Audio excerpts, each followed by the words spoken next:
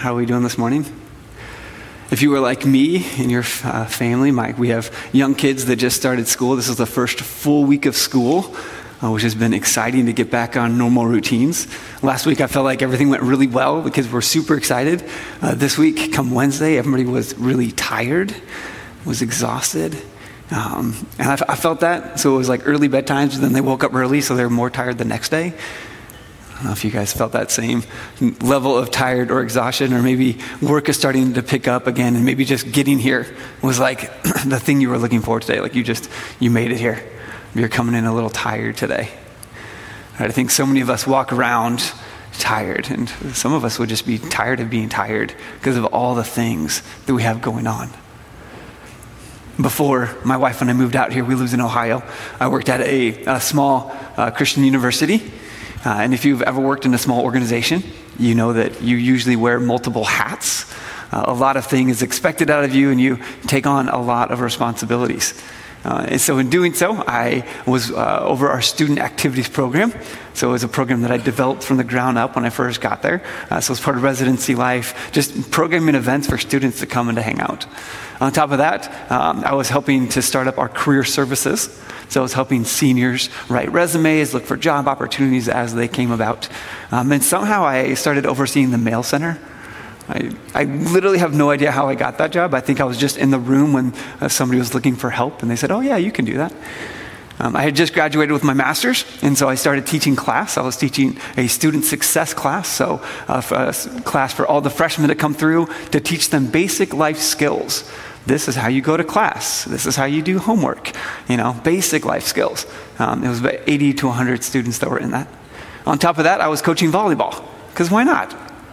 Right? Collegiate volleyball, that's easy. Just add it on top of everything. I was doing a lot of things. I was saying yes to opportunities because I was young and I thought it would build my resume so that when I left, I would, have a lot of experience. But what I realized is I was just really tired a lot of the time.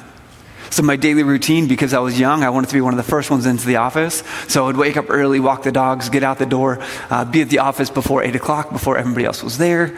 I would go through my normal work day, and I'd go teach class. I'd get ready for practice, go to practice, at practice from 3 to 5. If we had an event, I would stay late for that event. And if I had a game, I would stay even later. And then I would drive home. And I remember one night when I was driving home, I would take the back way. And I stopped in this little town, and I stopped at a 4-way stop sign. And I remember thinking, I'm just going to close my eyes and wait for it to turn green.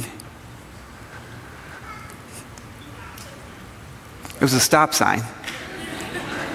It never turned green. And I don't know how long I was there for, but I remember a car coming up behind me and remembering jumping awake and carrying on my way home. And thankfully I made it home. But I was burning the candle on both ends. I was doing way too much. I was utterly exhausted. And as I look around, I recognize maybe some of you experience that stress and anxiety as I share some of the load that I was carrying, that maybe that's the same load you're carrying now, to a place where you're just exhausted. You have a lot of things that are going on. So what I want to do for the next minute is on your note guide, if you brought the note guide, there's a section that says, why are you exhausted? I want you to look at the different things that you have going on in your life that are leading you to a place to feeling overextended. So take a minute right now. We're going to take a church minute to write down some of those things. If you don't have a note guide, that's fine. You have a phone. I love taking notes on my phone during the sermon, so you can write down on your phone. What are some of those things in your life that are bringing you to a place of exhaustion? And go ahead and write those things down now.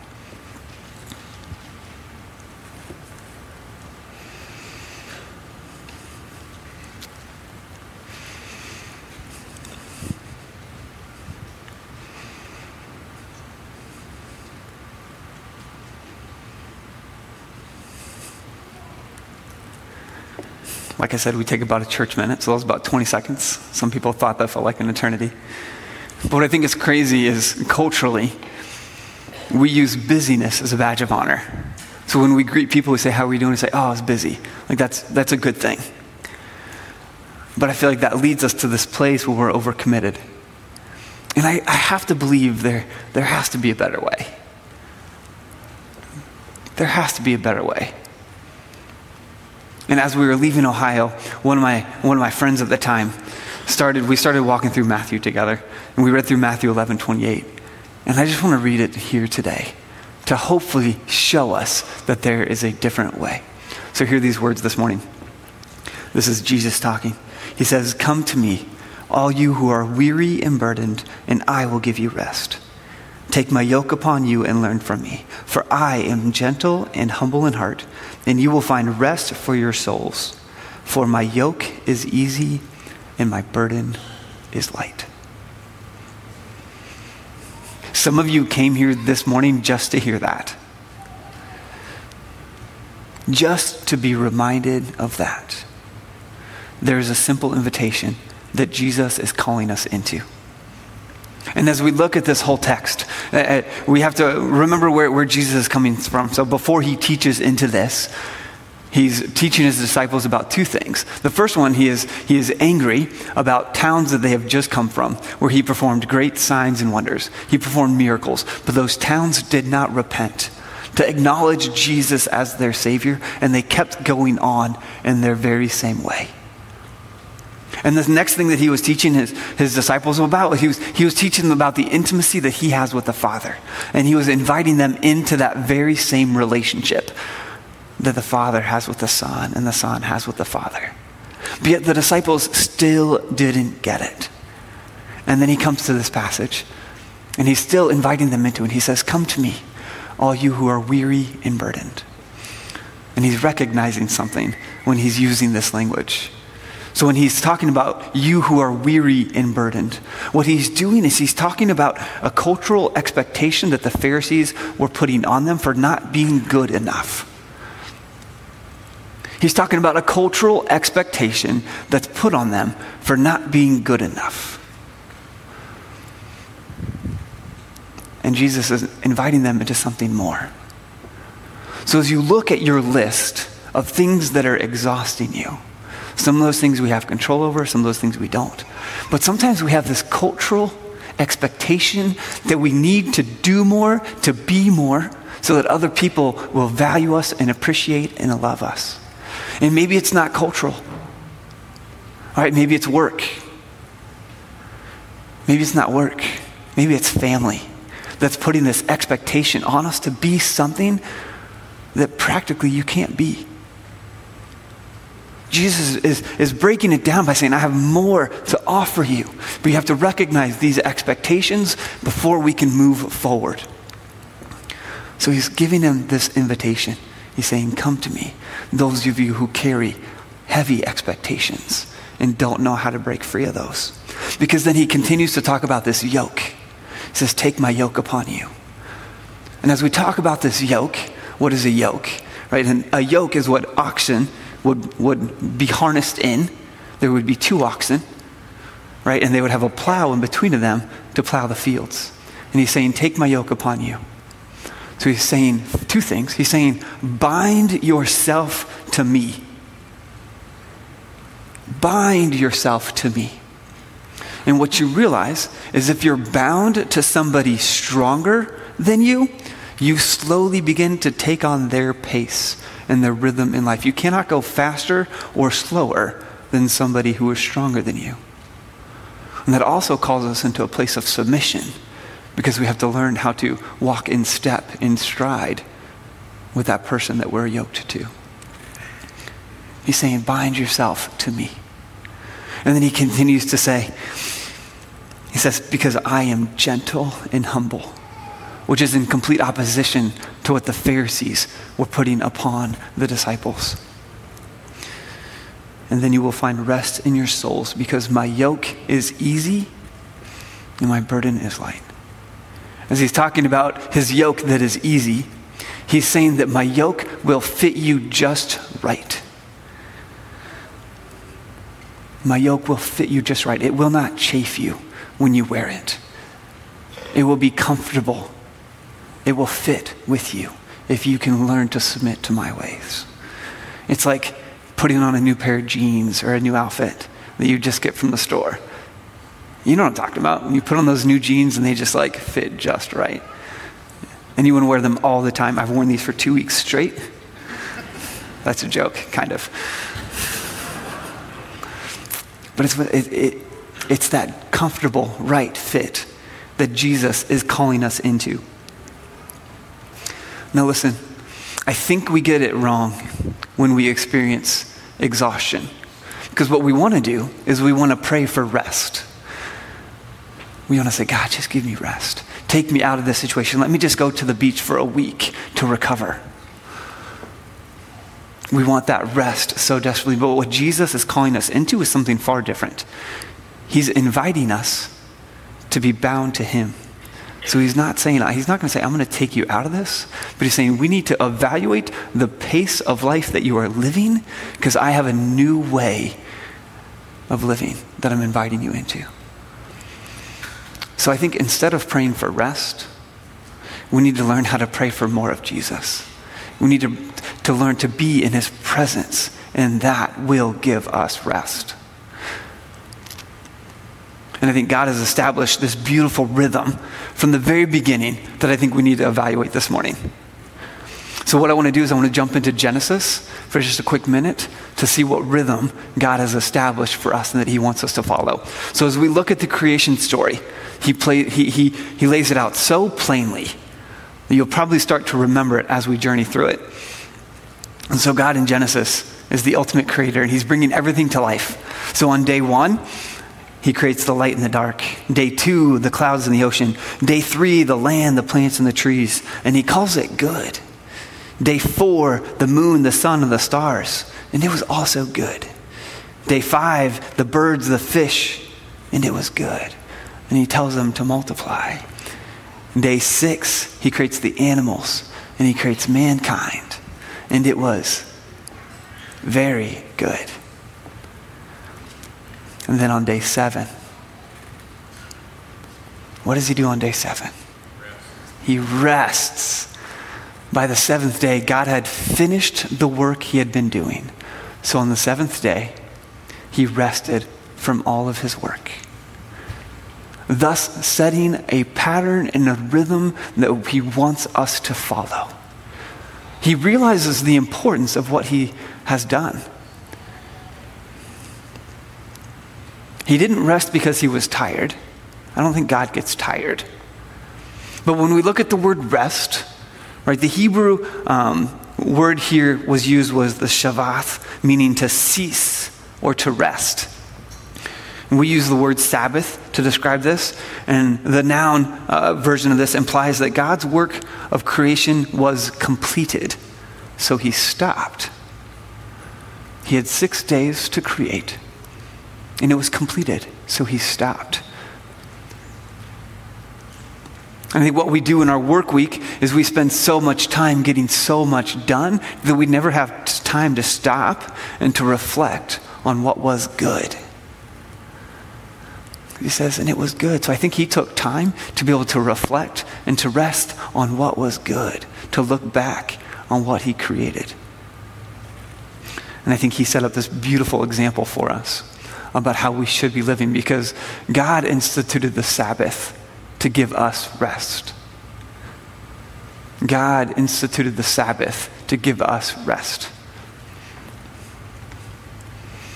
Because he knows how easily we're swayed and how the things that we do can often become who we think that we are.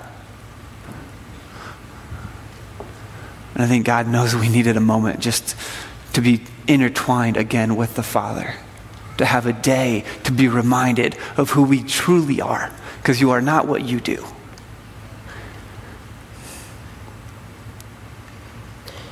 And so I think God had to set this rhythm for us, and he continually reminded us of this. So then we fast forward a little bit to Exodus. We see Moses leading the Israelites, and God had this divine intervention moment where he said, you guys need to wake up. And he gave Moses the 10 commandments. Right? And the 10 commandments, the first one is have no other gods besides me.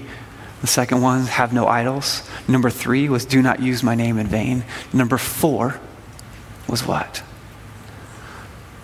Remember the Sabbath. So Exodus, I'm going to read this. Remember the Sabbath day by keeping it holy. 6 days you shall labor and do all of your work, but the seventh day is a Sabbath to the Lord your God. On it you shall not do any work, neither you nor your son nor your daughter, nor your male or female servants, nor your animals, nor any foreigner residing in your town. For in 6 days the Lord made the heavens and the earth, the sea and all that is in them, but he rested on the seventh day. Therefore the Lord blessed the Sabbath day and made it holy. I think we need to remember the Sabbath day by keeping it holy. Now, what does that mean? What does it mean if something is holy? And if you've been around here long enough, we like to say to be holy means to be set apart. We have a day that is set apart that looks much different than the rest of the week. You have a rhythm in your week where there's one day that just looks fundamentally different. This should be a day that we can bask in the goodness of God. We can remember the Creator, to be one with the Father, to not have to get something done. We don't need to rush around, but we can slow down. Be reminded of who the Creator is. To simply be able to find rest that we so desperately need. Doesn't that just sound so good? To be able to bask in the goodness of God, to have one day that is truly set apart.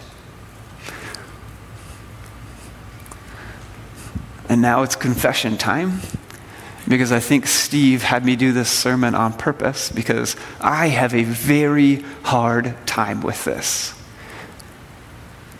I mean, even to the fact, usually Sundays during third hour, I have my sticky note of the 3 things that must get done by the end of the day. So that I go home and those are the 3 things that I need to do to feel accomplished for the day. This is so intertwined within me. So I think Steve was secretly laughing. He said, hey, who's the most high energy person on staff? You, go teach about resting.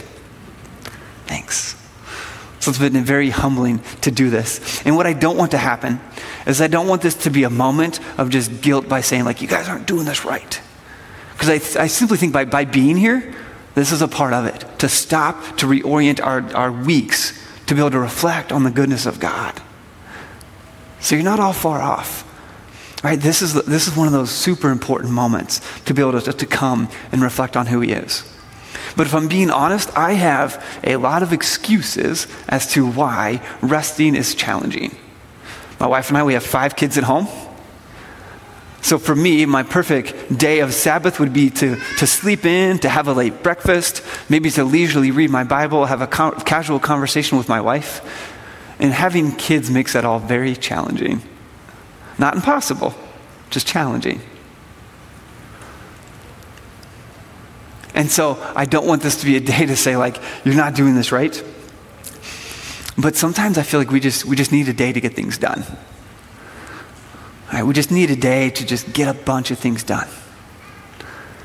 And that's what I want my weekends to look like.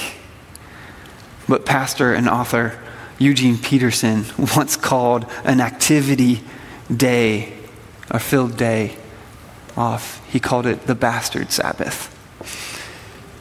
He said, a bastard Sabbath was a day off from work that is used to get all of our personal stuff done. It's what the typical American Sunday looks like.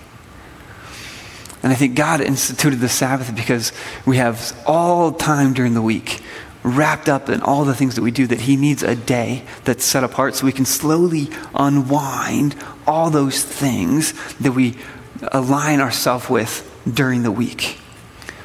We need to slowly unwind our identity from work that we so intertwined ourselves with, from the things that we do because you are not what you do. We're not a list of things that need to get done. Sometimes we just need to sit and bask in the goodness of God. I think some of us have a runner's mindset when it gets to taking a day off. Now, some of you probably aren't runners, but I ran in high school, and my coach in high school would always say, you can never take more than 24 hours off, because if you do, you will lose all the fitness that you have worked so hard for this entire season. And so I never wanted to take a day off. It's if I'm going to lose all that I've worked for, I'm just not going to rest. I'm just going to keep going and keep going. I think some of us have taken that philosophy to work, into every other aspect of our life. But what I've realized, the older and the wiser that I get, I actually wanted to look at the scientific data that actually proved that. So as I looked into the data, it actually says, yes, you do lose a little bit of fitness if you take one day off, but you lose 1 to 3% per day that you take off. 1 to 3%, which is so small, so micro-mental, right? So insignificant, the amount that you would lose, that you would have to take 2 to 3 weeks off to notice any change in your pace, in your actual fitness. Sometimes I think that we often think we're better than we really are, so we put ourselves into situations where people actually need us. When I think the God of all creation said, it's okay to take a day off. It's okay to have a day to rest, to not be bound up in the expectations by other people.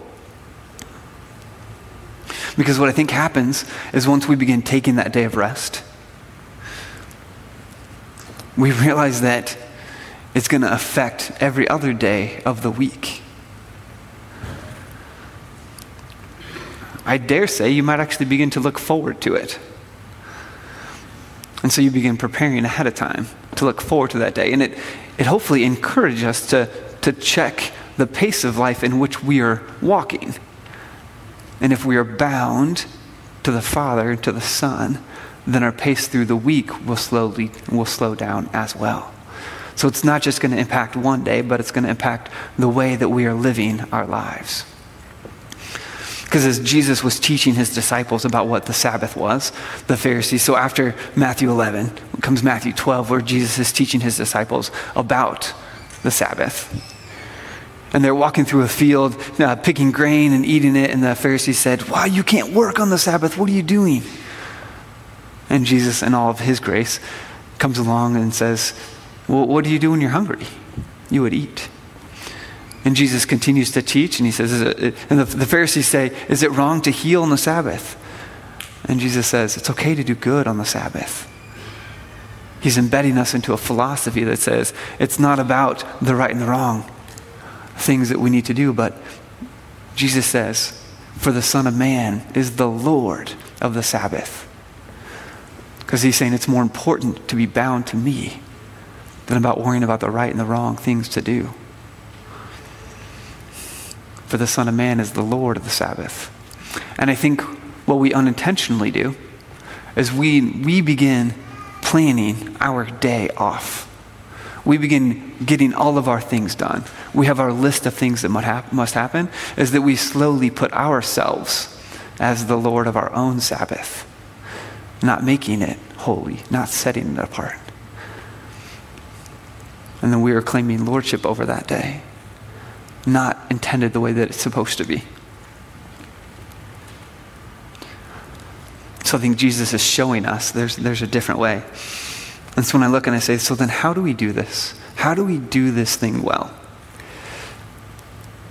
I think there's two different ways that we see we see it going. The first one is we're like the Pharisees, and we want the list of all the things that we can and cannot do. Or we see the gray. We see okay, what is work? Really, Jesus was picking wheat out of the harvest. What is work? So we don't have a good philosophy of what work actually is. So we want to live in that gray area. But what Jesus is calling us into is something far greater than that. He's saying, have a day that's set apart, that's holy, that we can connect with. I was reading a book called The Rest of God, talking about what it looks like to live a Sabbath. And Mark Buchanan says it this way. He says, "I want to convince you in part that setting apart an entire day, 1 out of 7, for feasting and resting, worship and play is a gift and not a burden. But neglecting the gift too long will make your soul like soil never will follow. It'll make it hard and dry and spent." I think we're invited into an opportunity for our souls to come alive on a daily basis. So what I want to do is I want to give us 3 things that we can begin to practice on this day off. It's not going to be a list of things that are right and wrong to be able to follow, but it's going to be an attitude that we need to address when thinking about taking our Sabbath day. And the first one, and I think this needs to be a priority when it comes to our Sabbath day, is that we need to have an attitude of praise. We need to have an attitude of praise. Jesus is inviting us into this. Jesus is saying, come to me, all you who are weary and burdened, I will give you rest. So we need to follow that opportunity. And being here is that opportunity of praise. Together, corporately, we lift up the name of Jesus, remembering the goodness of what he's done in our life. This needs to be our priority in making a day set apart. Is it to be a day filled with praise? A day filled with remembering who God is. And the next thing that we need to do is sometimes we simply just need to pause. Sometimes you just need to stop. Psalms 46 says, be still and know that I am God. Sometimes we just need to be still, to pause and to reflect on what is actually happening. Because if you can't reflect and look back on your list of things that are exhausting you, then maybe you won't have a time to say, does some of this need to change? What can I do differently this next week? And some of those things on your list, as we wrote at the beginning, some of those things can't change. Right? You can't take yourself out of those situations, but I think we can put different intentionality into those things. What does it look like to pause and to be still? Sometimes I think on Sunday, one of the most spiritual things that we can do is take a nap. You can say amen, that's okay. Yeah, taking a nap is great. Sometimes the most spiritual thing that we can do. My wife knows it. When I don't sleep, I'm grumpy. I'm not like a fun person to be around. So she'll say, you need to go to bed. Right? So sometimes we just need to learn how to be still. To have a moment to pause and reflect. Maybe it's to journal. Maybe it's to pray. Right? But to realign ourselves with the Creator and not what we do during the week. That can have 6 other days. Right? But give God one day. Give him that one day to realign your heart with the Father. And the last thing we need to do is we need to play. We need to play.